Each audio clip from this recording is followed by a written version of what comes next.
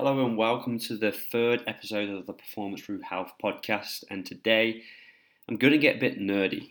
So I'm going to take you through an introduction to the science of sleep. And essentially what we're going to be discussing is why is it that we sleep? What is sleep? And how do we get to sleep? And then going into normal sleep physiology, discussing some of the impacts that poor sleep has on our brain and our body. And then I want to introduce you guys to a concept or a disorder called obstructive sleep apnea, which is very common in the Western society. And then I'm going to give you some tips to take away to use to improve your sleep that we call sleep hygiene.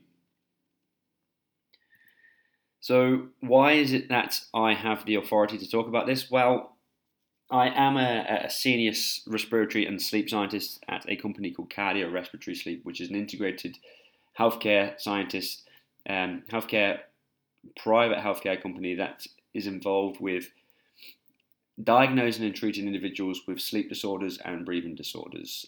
But then we also link that to patients with cardiac disorders. And I've been in the healthcare industry now for 7 years doing this, and I have built up a lot of experience and a lot of knowledge and worked with thousands of patients to improve their sleep. And we don't get enough information out there about sleep, essentially, and the medical world is a bit behind because it's not really been something that we've investigated. If we think about it, sleep has always been a natural kind of process.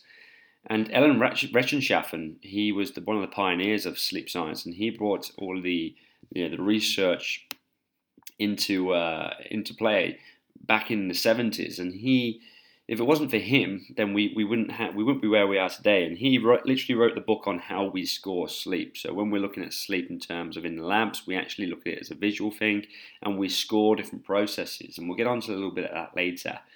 However, he was the first guy to actually say that if sleep does not serve as an absolute vital function, then it's the biggest mistake that evolutionary process has ever made. But before we go deeper into the science of sleep, I just want to discuss firstly a little bit about the evolution of sleep and what that means to explain some of the causes for concern that may arise later on in this lecture. So Sampson and Nunn, they actually did a review on the intensity and depth of sleep and the evolution of the human cognition. And in this table here, it shows that roughly 18 million years ago, our primate ancestors slept in trees, on forages, or in the arms of their mothers. Now, interestingly, as the part of the evolutionary process, our bodies have to undergo processes to initiate sleep, and two of which are a lack in movement and a reduction in core body temperature. Now, there's evidence to suggest that this is an evolutionary process that's required to undergo, because as a means to survive, apes would need to avoid predators such as lizards and snakes. Now, these predators tend to sense movement and heat to source their prey. However, due to the weak sleeping platforms, the depth of sleep that primates actually get compared to the hunter-gatherer and nowadays the post-industrial human is very light. And in this review actually suggests that primates lacked REM sleep. And REM sleep is typically involved in the process of learning, memory, executive and processing such as social skills and emotional regulation.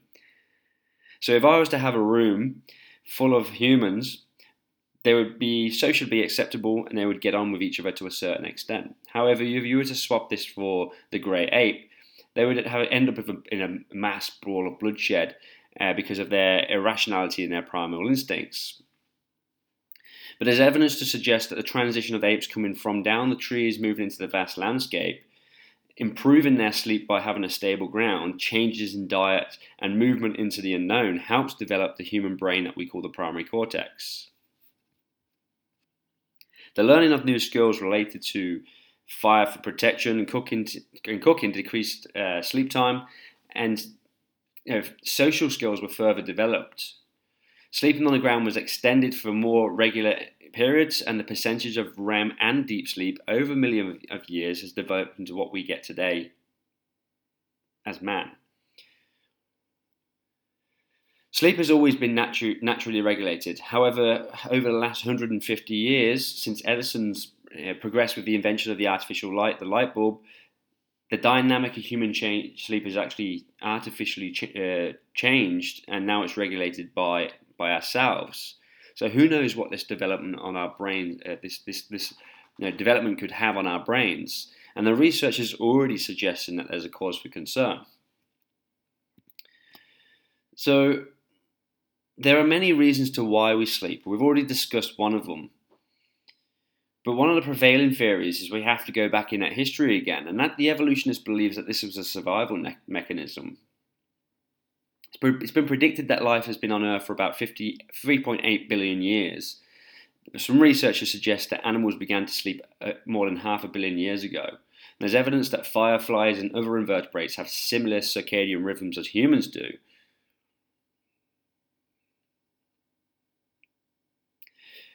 But what would happen as a protective mechanism is that these sleep would allow us to rest and hide away and keep away from predators that were more likely to be able to take us out during darkness, for example. And it allowed animals who were vulnerable to be able to escape that and survive, and therefore live today. Then there's the energy conservation method or theory of sleep, and that's like that. Energy is in a physiological sense is finite. We have this, throughout the day we would have this large amount of energy to expend. And if you think back to the hunter-gatherer days, man would be out hunting for food, and to ensure that there's, we need to ensure that there's adequate energy during this crucial time to ensure that we can hunt and we can survive, and that we can go and forage out there and procreate and all those things that allowed us to be who we are today, all these animal instincts. What sleep allowed us to do is it actually allowed us to preserve that energy so that we could go out during the day. Then there is the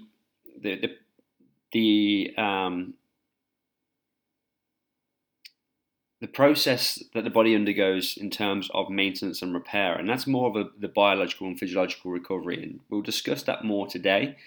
And a final theory that we've already discussed briefly is that actually during REM sleep we get this filing and storing of memories, and that allows us to regulate emotions, learn new skills, and form new neural pathways through a process of neuroplasticity and neurogenesis. So Schmidt, in 2014, he wanted to come up with this idea of a universal concept into why we sleep. The theory is known as the energy allocation principle, and it demonstrates that we have a sleep center and awake centers in the brains. Those centers dedicate energy for wakefulness or for sleep, and these are mostly controlled by the Earth's rotation around its axis, and it goes down to the sun and the light from the sun and the darkness when the sun goes down, and that controls what we call our master clock, the suprachiasmatic nuclei. So during wakefulness, the autonomic nervous system is primarily induced by the sympathetic nervous system, and that allocates energy for waking effort. Now, on the grand scheme of things, that's kind of just being vigilant, being attentive, being able to be reproducing, competitive. Whereas during sleep, the energy is then located into functions that allow for maintenance and promote other wakeful activities according to circadian rhythms, and allocate that energy into biological investments such as growth, repair, and immune system function. But this theory actually suggests that it's the net energy savings from sleep generally appears modest when we compare to wakefulness. However, it's the optimization of the actual energy distribution over a 24-hour period that allows for that relative stability of energy across behavioral states. So organs within the human body have like a cellular local clock, but this should correspond with the master clock, and the hormones that are derived throughout the body from the central nervous system should be in sync. However, if there isn't, there's consequences with what we call a circadian rhythm mismatch. So sleep can actually be defined as a brain state, a process, or a behavior. Now, the way that we actually measure sleep in lab and actually at home is that we put cannulas within the nose. We'll start off at the top. So at the head, we have electrodes on the head. And what that looks for is that looks for electrical activity within the brain. So we're measuring brain waves. Then we have above and below the eye, we have electrodes that measure muscular activity and movement in the eye patterns. So when people are typically falling asleep, you might start to see slow eye movements.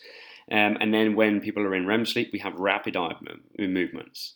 And then we use an EMG to measure muscular activity within the jaw. So we can see when people are either, when they have what's called bruxism, which is grinding of the teeth. But it's also used to look at when there's a lack of muscle tone during REM sleep. We have the nasal cannula, which measures airflow, so we can see how much air is getting passed in and out of the nose or the mouth. There's bouts that measure the breathing efforts and your chest and abdomen movements. And then there's also an oximeter on your finger to measure your oxygen levels in your blood. This gives us a big picture, and it's called polysomnography. You can also see that it can be done at home, and it's quite advanced. In cardiorespiratory sleep, we actually do one of the more advanced systems, and then the picture we actually get is all these squiggly lines. So at the top here, the very top, we've got eye movement, and then we've got the brain waves of the black, chin activity, heart rate, we've got the thermistor, and that is the airflow, and then you've got the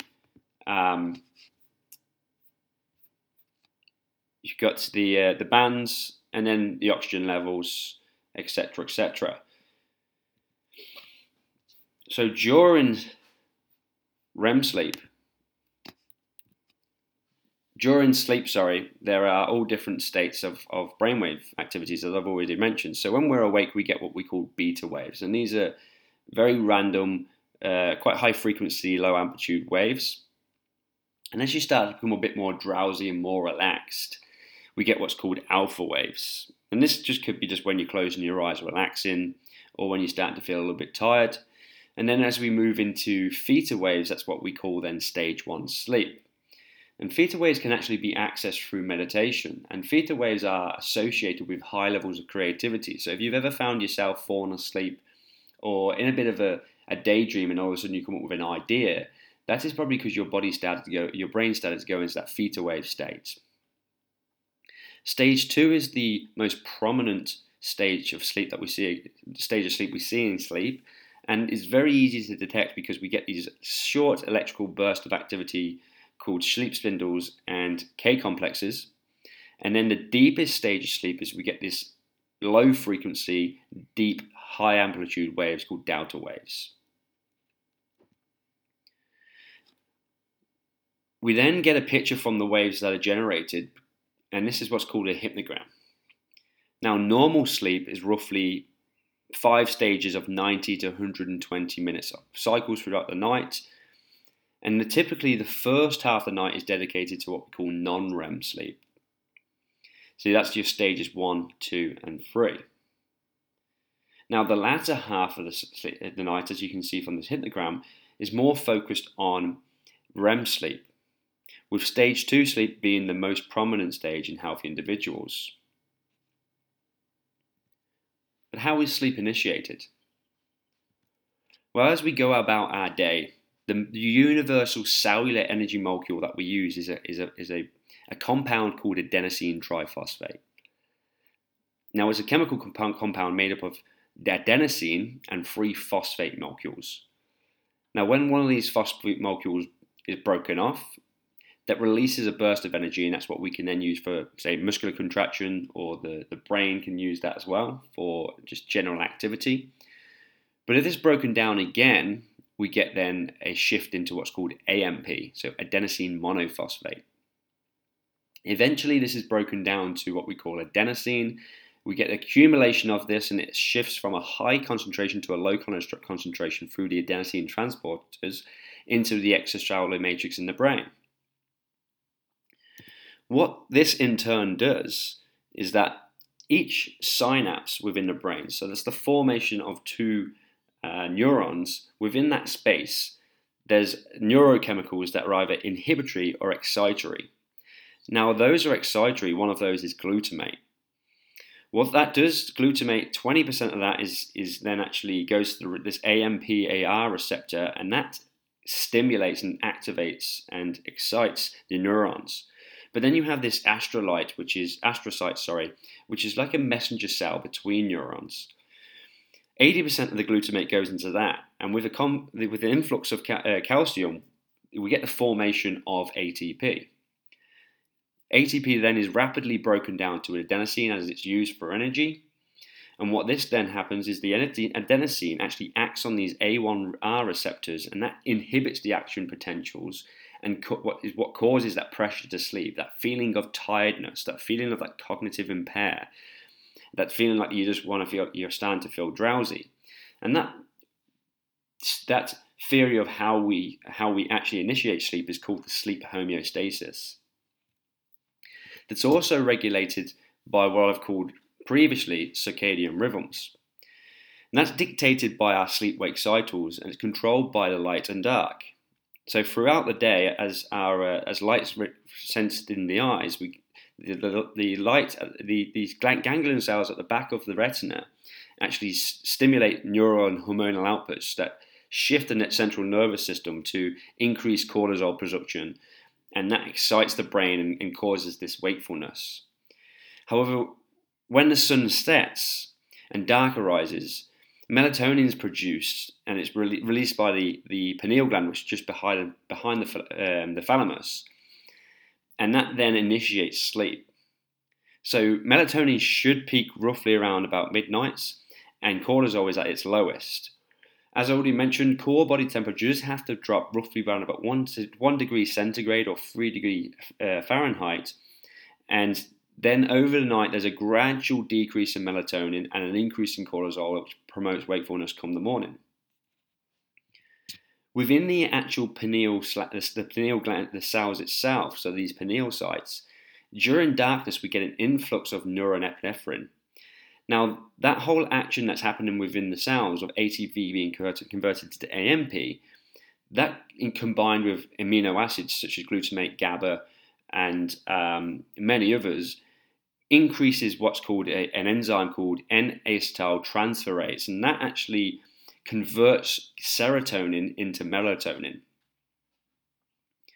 there's a lot of studies that suggest that we can actually increase the amount of tryptophan by artificially, say, eating it in a diet or consuming that, and that can increase the amount of serotonin, and that can potentially help individuals with depressive symptoms.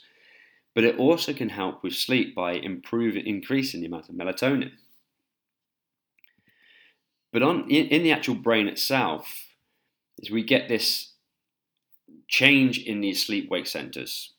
So if there is a downregulation of the wakefulness centers, and there's an allocation of energy to the sleep centers, what that does is it actually switches off this ascending reticular activating system. And the RAS system is what is our consciousness. So that's why when we go into deep sleep, is actually we're not aware of time. We're not aware that we even exist. And therefore, that is what initiates the deepest levels of sleep. Now, when you got the pons, when that's activated, we actually get an increase in the visual cortex, and that's when we dream, and that's when it activates REM sleep. There's many neurochemicals that are involved in the regulation of wakefulness and sleep, but to get into the depth of this, it's going to be beyond the scope of the lecture, and we'd need a fair few hours. But the main ones we need to look at really is acetylcholine, which is a major contributor of the excitation of neurons, and that also plays a role in activating REM sleep, that pons. But then brainwave activity during wakefulness is actually very similar to sleep. And it's actually proposed that dreaming and the activation of this visual cortex is an unconscious state. Then you've got the monoamines. So this is serotonin, dopamine, and they both play a role in wakefulness and non-REM sleep. Orexins and hypercretins are wakefulness promoting chemicals, and they they actually increase the likeliness of arousal. And then you've got MCH and I can't remember what the names of VLPO are and MLPO are, but VLPO and MLPO, they are centers within the brain or clusters of neurons in the brain that are near the hypothalamus that actually are mainly activated during REM sleep and non-REM sleep.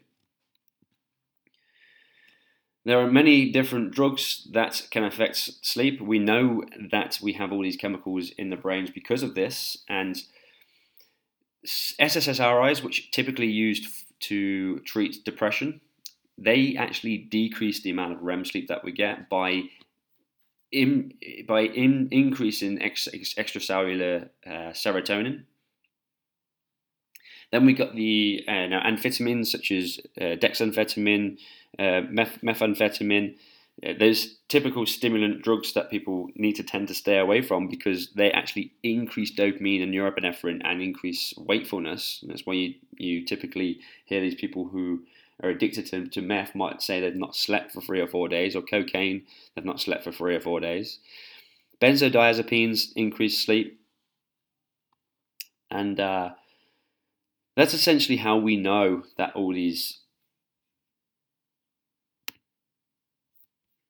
numbers are these sleep. This is how we know that these chemicals are involved in our brains. So classic antihistamines, they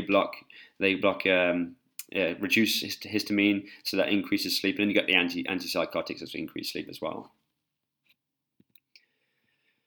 What about the clinical impacts of poor sleep? So this is what poor sleep can do to you as an individual, and it's quite important that we discuss this because I don't think there's enough awareness around sleep in general.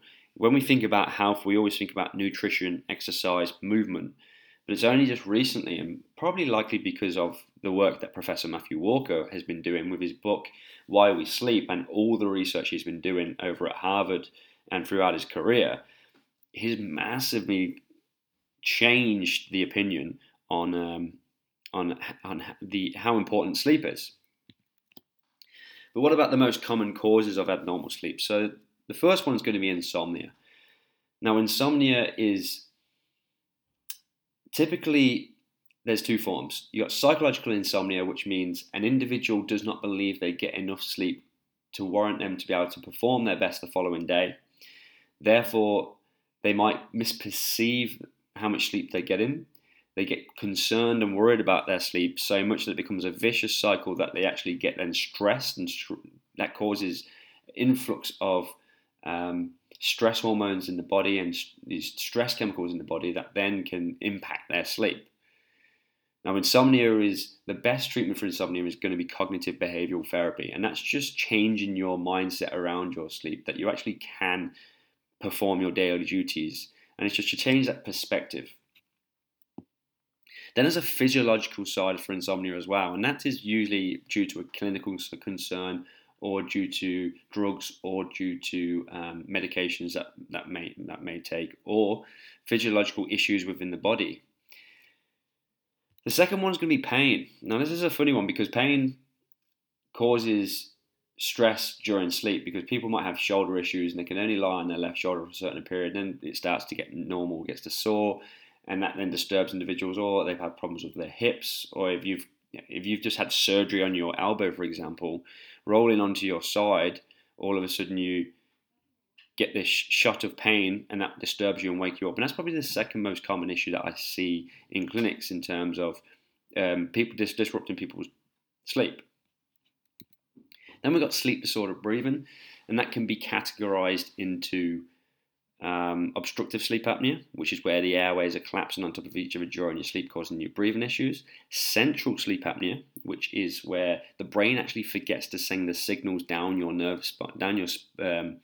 your spinal cord to your diaphragm, your vagus nerve, and therefore it's almost like you forget to breathe during your sleep. And then there's what's called obesity hyperventilation, and that's where people are so large that actually they underbreathe because of the weight and because of disorders within their body, perhaps due to hormones or other issues, that causes this sleep disordered breathing. Or you can get a mixture of all two or three, and that is then a complex case of sleep disordered breathing. Restless leg syndrome, which is a consistent patterned twitching in your feet.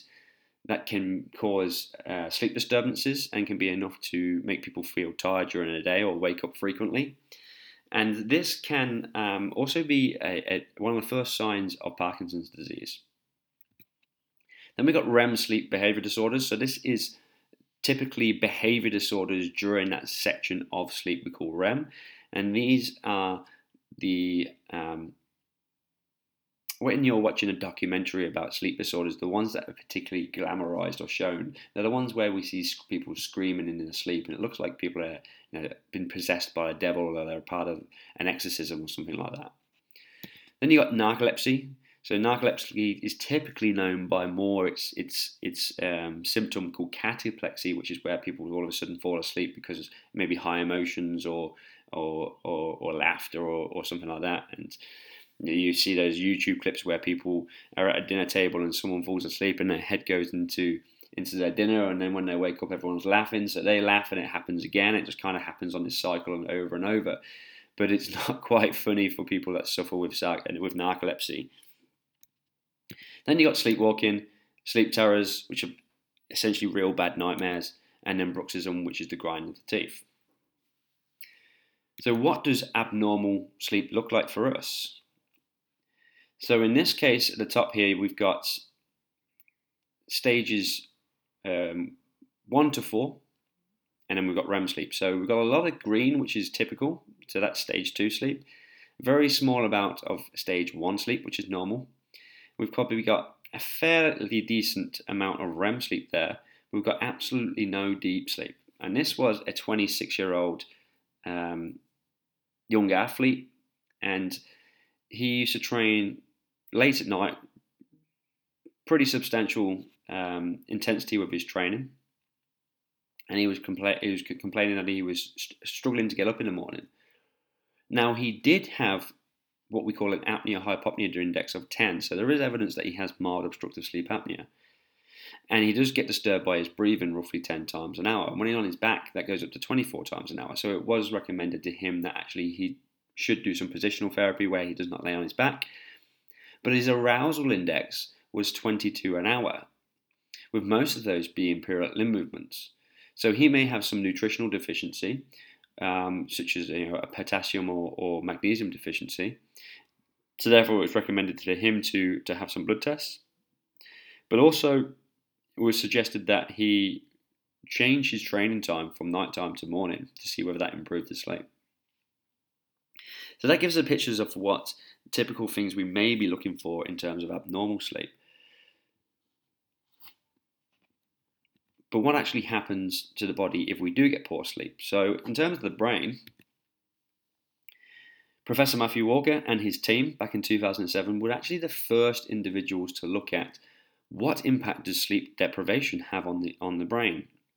Now, they looked at, I believe it was 20 different individuals, and did what's called a functional MRI, which looks at what part of the brain is activated at certain periods. And you can see here the sleep control has very small dots in that middle part of the brain, whereas in the sleep deprivation it's very bright. So that means the activation of that part of the brain is increased, and there's actually an increase roughly around about 60% here of activation of what we call the amygdala.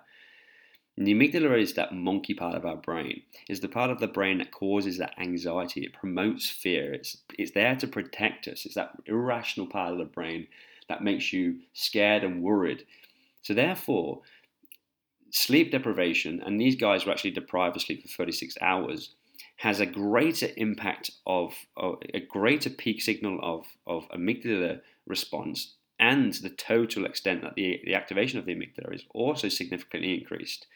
So these guys were the first people to show by picture that it's the reason we get cranky when we're sleepy. It's the reason we're cranky when we've missed a day's sleep. And they believe that it's actually down to a disconnect between the prefrontal cortex, which is that part of the brain that's developed over the evolutionary of getting good sleep, eating good nutrition, developing social skills, and being able to work with each other. That prefrontal cortex is the CEO of the brain. It's what directs what we see in front of us, how we perceive that, and how we react to that. Now, when there's a disconnection between that and people who are sleep deprived, so therefore the reaction that we have is is not with that prefrontal cortex that is that rational part and says, okay, what's going on here? It's straight away with that monkey part of the brain that's straight away looking at the emotional side of that. So therefore, it makes us a lot more emotional, which isn't good. And we typically see that in the clinics, because obviously dealing with sleepy people, we actually have to, you wouldn't have to word what you're saying to them differently, but you do have to take a different approach to these individuals as you would to someone who has got good sleep, because they are a lot more emotional, and this does increase the risk of them likely having depression or anxiety, and we've got to be mindful of that. So definitely get your sleep, guys. What about our behavior? So although it's making these changes within our brain, does this actually impact how we actually behave? At the end of the day, our brain is what interprets our how we act in the world. Our thoughts are what interpret how we act in the world. So that adenosine that causes the pressure to sleep. Now, in a sleep-deprived state, the adenosine actually increases the amount that it binds with its receptors, typically these D1R receptors. So therefore, adenosine was what actually this whole dopaminergic system is what promotes advancing behavior, so forward behavior. So, for example, if you were to see something you like and you want to go towards, setting a goal. So say you're setting a goal and actually attaining that goal increases the amount of dopamine in there. It's what makes you feel good. It's what gives you that pleasure, what gives you that buzz. So all of a sudden, if you've got an influx of extra dopamine within the brain, because actually the adenosine has competed with the other receptors, we're more likely to approach things when we shouldn't. And what sleep deprivation does is it increases the value that we see on rewards. So say if something is very low reward, but it's a high risk, we actually see that differently when we're deprived in sleep. Is where we see that as a high reward that is actually a low risk. And this gives an explanation to why we do stupid things when we're sleeping, but it also gives an explanation to why lack of sleep can increase the risk of alcoholism, drug intake, sexual behavior, all those sort of things. But it also gives an explanation to why there's no clocks in Vegas. So in the body, we have this system called the lymphatic system. And what that does is it drains all the waste material that's accumulated within the body over the day into the lymph nodes, into the lymph system, which then taken to the liver where it is metabolized and it's removed. In the brain, it was never thought that we'd have this. But just in 2018, it was discovered that we actually have what they've termed the glymphatic system. So we get an influx of cerebral spinal fluid into this periarterial space within the brain. And the hydrostatic pressures, so the movement of fluid through gravity, moves this cerebral spinal fluid through the deep cerebral veins, and it essentially washes out all this adenosine and metabolic products, waste products from metabolic activity, from just daytime activity, and that is then removed out of the brain, and that is what actually keeps our brain clean. So in this study, they looked at, I think it was 20 nurses that were deprived of sleep for 26 hours, I believe. And they looked at the amount of beta amyloid plaques within the brain. And beta amyloid is one of the waste products that accumulates within our brain through day-to-day activity. Now, this study was just one night of sleep deprivation. And there was a 5% increase in total beta amyloid. But that doesn't necessarily seem like it's a lot. But the majority of it was all around this area of the brain we call the hippocampus. And the hippocampus is the part of the brain that's actually utilized, its function of that is for memory.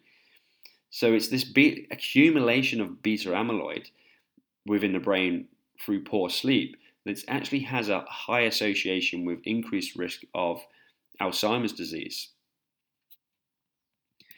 And even those who had reported sleep hours, so those who have lower sleep hours have a significantly increased risk of Alzheimer's disease compared to those who have greater sleep hours.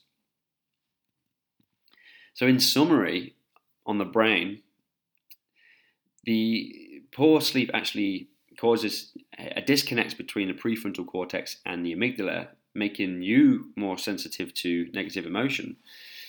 The activity of the hippocampus is actually altered, and that impairs working memory and your intelligence. This formation of the beta amyloid plaques and the reduced clearance actually increases risk of Alzheimer's disease and therefore dementia. And the reward center in the prefrontal cortex is actually enhanced, so that makes you impulsive and prone to making risky decisions. So imagine you're a businessman, you're only sleeping for 4 or 5 hours. You're more likely to take risky decisions based on impulse rather than on your intuition and on your rationalism. The visual and sensory centers within the brain are also impaired, and that makes it very difficult to be attentive and remain focused, therefore reducing your performance. But it's not just about the brain nowadays. The main thing we need to be concerned about is actually chronic disease. So in this meta-analysis, which is a recording of multiple studies over many years that are drifted and sorted into studies that are looked at very similar things. And this has looked at sleep duration and sleep disorders and the incidence of cardiovascular disease. And you can see from here that even short sleep, so sleep that's less than 5 hours, have a significant increased risk of diabetes mellitus, hypertension, coronary heart disease, and stroke. But also there's a long sleep that has the same issue. So there's an inverted U theory in terms of the amount of sleep that we should get in terms of our metabolic and cardiovascular health. And that aim is between 7 to 9 hours. Then we've got insomnia and sleep disordered breathing that all have the same impact. So it's not just sleep disordered breathing that the medical field needs to be looking at. It's actually short duration and long duration. And the mechanism behind this are all very similar. It's that overactivation of the sympathetic nervous system that leads to this increased influx of cortisol that then has additional stress in the body, causes inflammation and changes in hormones. And all of this here, actually what happens is during sleep is that we actually, during REM sleep particularly, is we get an increase in metabolic activity within our brain, which actually causes more glucose to be uptaken by the brain. Now, if you've got obstructive sleep apnea or you have a short sleep duration, the likeliness that you're going to have a lack in REM sleep is very high. So therefore, the metabolic activity with during sleep is actually lowered, but the production of glucose in the body by gluconeogenesis is actually increased because of the sympathetic nervous activity causes stress within the body. What that leads to is high glucose levels, but a dysfunction in insulin. So over a period of time, we get this beta cell dysfunction that leads to glucose intolerance and type 2 diabetes. There's also this triage of a link between hypertension, obstructive sleep apnea, and obesity that needs to pay significant attention to. If you look at the world now, 40%, 45% of Australians, Americans, and the UK are all obese, with 50 to 60% at least now overweight. Of those, we're probably looking at around about 1 in 4 males and maybe 1 in 8 females that have obstructive sleep apnea. And maybe those that have the both, you're probably looking at about 80% of those who have hypertension. And you can just see this causes endothelial dysfunction, which leads to atherosclerosis within the body and therefore heart attacks, systemic inflammation, which can lead to exactly the same thing, but also things like rheumatoid arthritis, sarcoidosis, all those issues that are related to inflammation. Insulin resistance, type 2 diabetes, you get decreases in renal function, hyperlipidemia that can lead to leptin resistance that can cause issues with appetite, causing people to eat a lot more food than they should do. Obstructive sleep apnea itself causes sleep fragmentation. and there's a drop in oxygen levels consistently, which causes this intermittent hypoxia. We get these large changes within the intrathoracic pressure, so with the pressure within the chest, and that leads to oxidative stress, systemic inflammation, and just this whole nervous system is just on a stress side, and that's what is then causes cardiovascular disease. So we need to be putting particular focus onto sleep as well as nutrition and exercise in health, and it's one of the first things that we can fix. Changing someone's behavior around nutrition is a lot harder because people eat for pleasure. But changing around habits around sleep is a lot easier because although people enjoy sleep, it's not something that we get pleasure from. Okay, so obstructive sleep apnea. So it's a sleep breathing disorder, essentially where the airway relaxes a bit too much, and the tongue and all the musculature at the back of the throat falls back, which causes snoring when there's a vibration of airway going in and out of as the airflow goes in and out. But this can also fully occlude the airway, and when that happens for more than 10 seconds, we call it an apnea. Now, if the airway relaxes enough to start to affect the airflow and therefore oxygen levels, we call that a hypopnea. We then score up the number of those over the period of the night and divide that by how many times, how long people have slept for, and we get what's called the AHI. And when that's above more than 5 per hour, we say they have obstructive sleep apnea. But what actually happens is the airway collapses, oxygen levels start to fall, the body then recognizes the oxygen levels are starting to fall, and we get this, this automatic nerval response is from the central nervous system. A surge of adrenaline is released, blood pressure increases, heart rate increases, and you get this gasp of air as someone just kind of jolts and jerks like they have just been a shock on the table, or if someone shouts at you without you kind of knowing, you get that surge of adrenaline run through you, and it just kind of causes this excitation. That happens multiple times. So the image that we actually get when we've got someone with severe obstructive sleep apnea is, if you look at here the sleep stages at the very top, you can see it's very fragmented. It's very chopped up. And that's what we call really, really poor quality sleep. Just under that is the oxygen levels. Now, if you line that up with the REM sleep, the red parts, you can actually see that the oxygen levels drop rapidly. Now, pulse oximetry, when it gets below 88 to 86%, is not very accurate, but it all of a sudden drops down very fast. But that doesn't mean that they're not getting very low oxygen. Some people can have apneas that are lasting between 60 to 90 seconds. I've seen even worse. Now, this individual would typically probably have what we call an AHI of maybe 60 to 70, but I've seen it go all the way up to 155. So these individuals are having breathing issues almost every minute, up to 2 minutes an hour, up to every 2 minutes, 2 per minute, and then also sometimes even 3 per minute. It only has to be 10 seconds long. Now, you imagine the symptoms that these individuals are getting. They're going to feel absolutely shattered during the day. They're going to have a headache. They're probably going to be overweight and obese as a consequence of poor sleep as well as other lifestyle factors. Blood pressure is going to be through the roof. They're going to be waking up all the time, going to the toilet quite often during the night. There'll be heavy snorers. Issues with their memory, their coordination, may be depressed or have anxiety or have mood issues. This paints a picture of a lot of people, especially in Australia, those who are working in the FIFO industry. And it's known from this latest study that was released in 2016 that 9% of women and 25% of males now have clinically significant obstructive sleep apnea in Australia. In the medical field, those with drug-resistant hypertension have a 64% risk of having, 64% of those individuals have sleep disordered breathing. Those who have heart failure, 76%, atrial fibrillation, 62%, all hypertension, 37%, acute coronary syndrome, 55%, stroke, 58%. So the people that are in hospitals as inpatients or outpatients of chronic disease, they are most likely going to have some form of sleep disordered breathing. And we have to make sure that we fix their sleep, because if we don't fix their sleep, we're doing them a disservice. Throwing medications at them for their symptoms is all great, but what about the underlying cause that could be there contributing to the issue?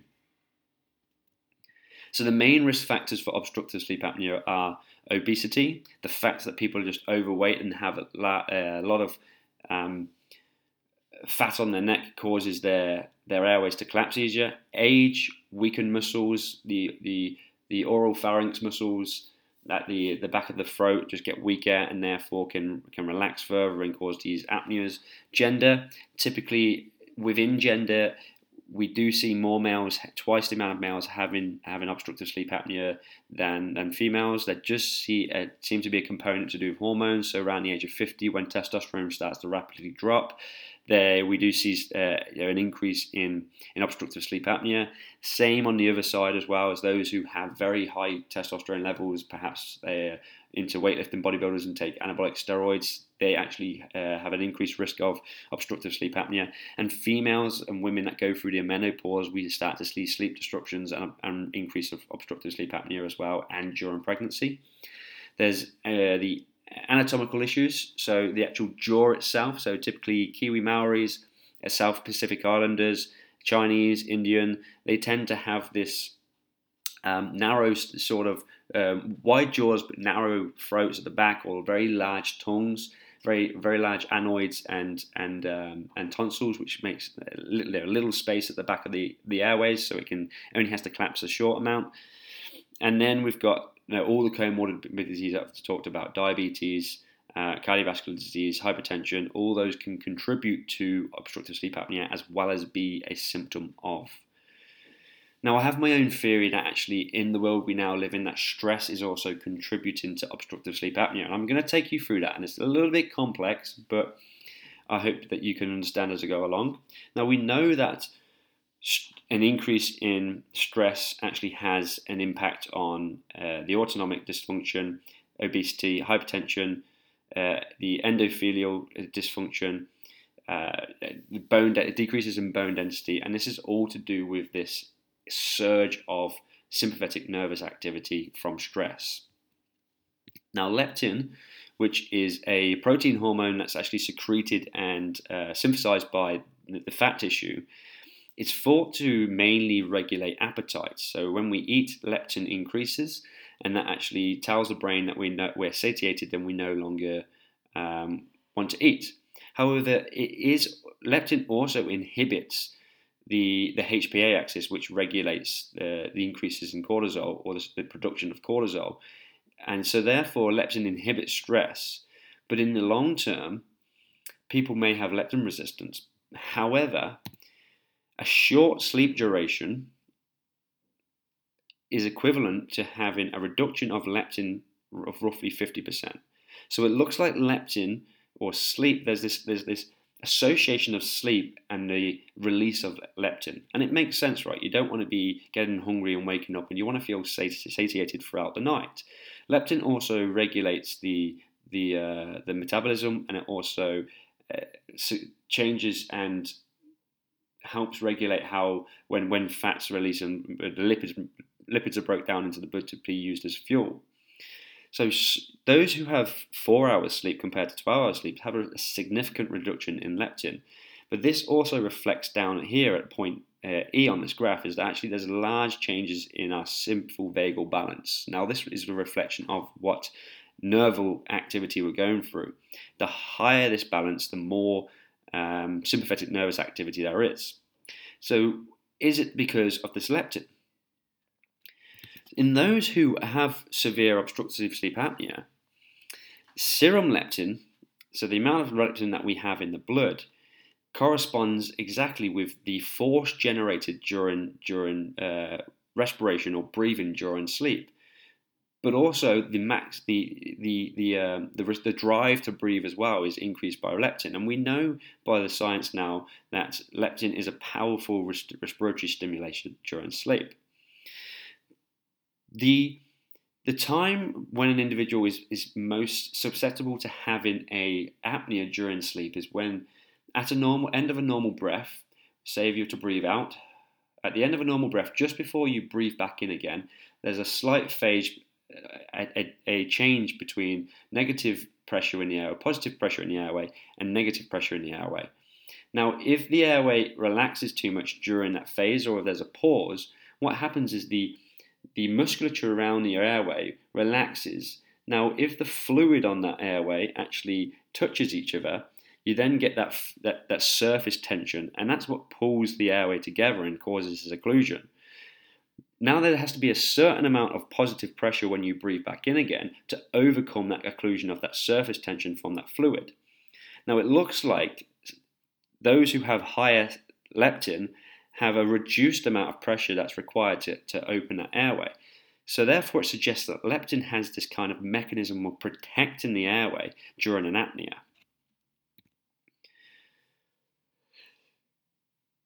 So what stimulates inspiration during sleep? So the breathing in during sleep. Now there's what we call the premotor neurons, tonic motor neurons, and then we get this negative pressure reflex. In those who have obstructive sleep apnea, there's a significant reduction in both the inspiratory premotor neuron activity and the tonic protoneuron activity within the muscle of the hypoglossal muscle, which is the muscle that is around the airway, keeping the airway open. But there's a complete disappearance of this negative pressure reflex.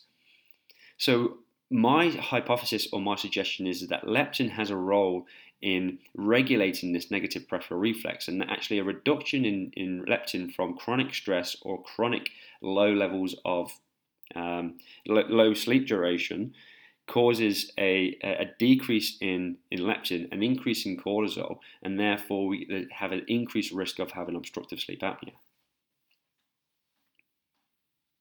But what about how obstructive sleep apnea is treated? So, if you've got severe or moderate obstructive sleep apnea, you're most likely going to be referred to what's called CPAP therapy. Now, CPAP therapy stands for continuous positive airway pressure, and it's a small machine that generates a pressure to overcome that negative pressure in the airways. So you imagine air blown into a balloon. What does it do? It inflates the balloon. Well, this is just a continuous flow of air that goes through a small mass that might go over the nose or over the nose and mouth, and it just generates a pressure in that airway to keep your airway open. If you can keep the airway open, you can breathe more freely, and you don't have these apneas, and you don't have that whole cascade of events occurring within your body, and you get much more rested sleep, and most people feel a massive benefit. Now, I've had individuals that have come back to me a year later, and it's changed their lives. They've lost significant amount of weight because the energy they've got from sleeping again. They've gone out and they've got themselves a dog. They've gone walking. They've had gym memberships, and it's an amazing part of my job that I get to see these individuals change. And it can change anywhere between one night all the way up to 4 weeks, up to taking years. But it really depends on the individual. Now, if you can't tolerate that, and you might have mild or moderate sleep apnea, or you're more just concerned about snoring, then we can use what's called a mandibular advancement device. And that's a small device that sits into the mouth, and it holds that lower jaw forward and prevents it from relaxing back and prevents that airway from collapsing.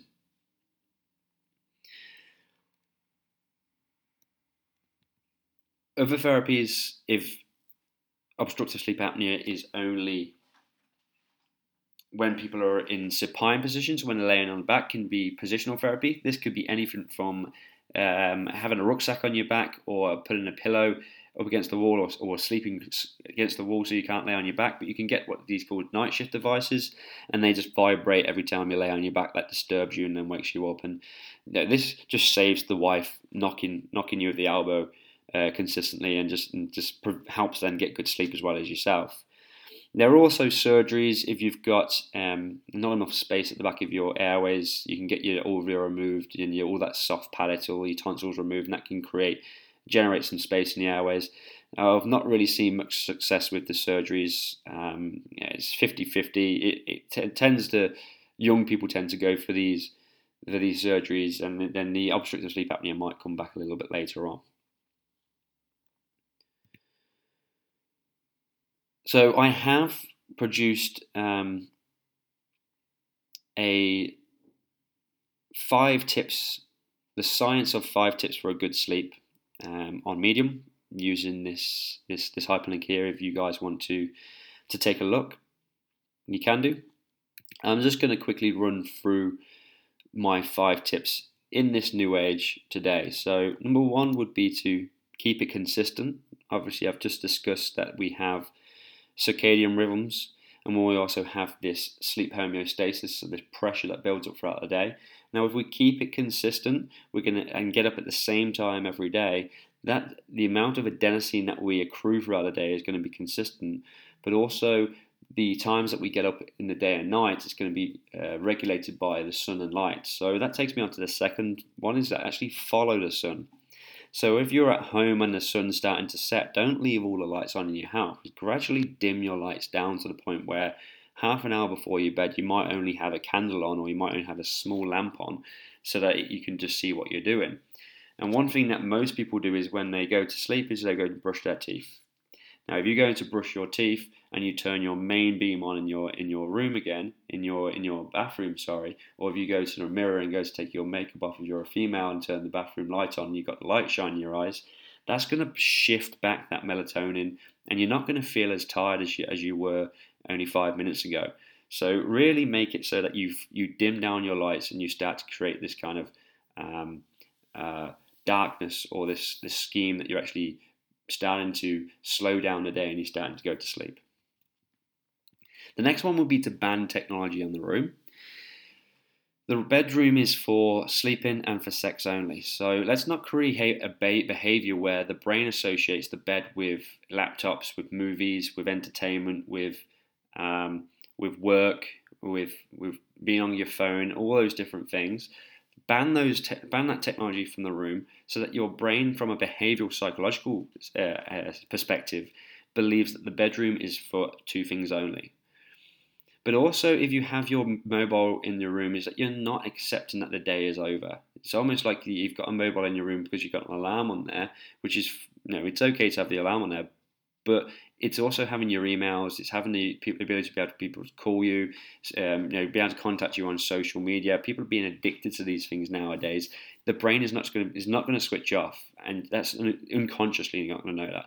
But also, obviously, the shining of the light bright at night time as well. Blue light is terrible for our melatonin, and then blue light has been a long-term blue light exposure at night time is linked with increased risk of things like breast cancer.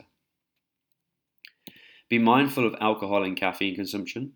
So alcohol is a bit of a misperceived drug, essentially, when it comes to sleep, because it helps a lot of people get to sleep, and it's one of those, people say, I have a nightcap, but it is a depressant. So initially you go into this rapid phase of deep sleep, but then you get a rebound, and all of a sudden when the alcohol actually is being metabolized, it becomes a stimulant, and it actually causes the arousals in your brain and causes you to wake up a lot more. So it really disrupts and fragments your later on sleep, and the sleep quality that you get is a lot poorer than it would be if you didn't have it. Caffeine consumption. So caffeine works by inhibiting those adenosine receptors. So therefore the adenosine doesn't have that cognitive impairment on our brain. And so therefore it makes us feel more alert than we would be if we were to not have it. And caffeine does actually last in the body. It has a half-life of roughly 6 hours. So if you have a coffee at 5 p.m., roughly half of that coffee is still in your system at 11 p.m. And that is going to cause an influx in excitatory within the brain and block the adenosine and not make you feel as sleepy as you should be. So limit caffeine as much as you can, especially if you're having struggles with sleep. The first thing I do is to remove caffeine from the individual, and just be mindful not to have that too late in the evenings. Then create your sleep environment. So the room should be cool. It should be between 19 and 20 degrees centigrade. It should be comfy.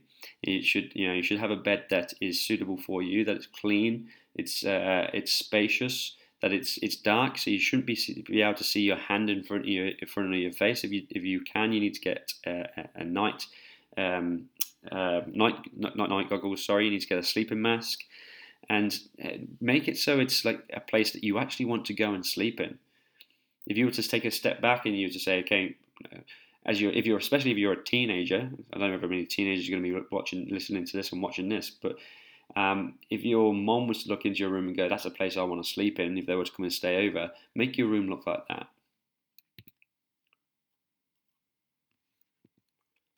Okay, so we've covered why, what, and how we sleep. We've gone through the normal sleep physiology. We talked about the impacts of having poor sleep. We've gone through an introduction to obstructive sleep apnea and what that is, and a little bit of my theories. We've also gave you some tips to take away today on sleep hygiene. So we're all finished. So I just wanted to say thank you for taking the time and to look at this, and hope you sleep well.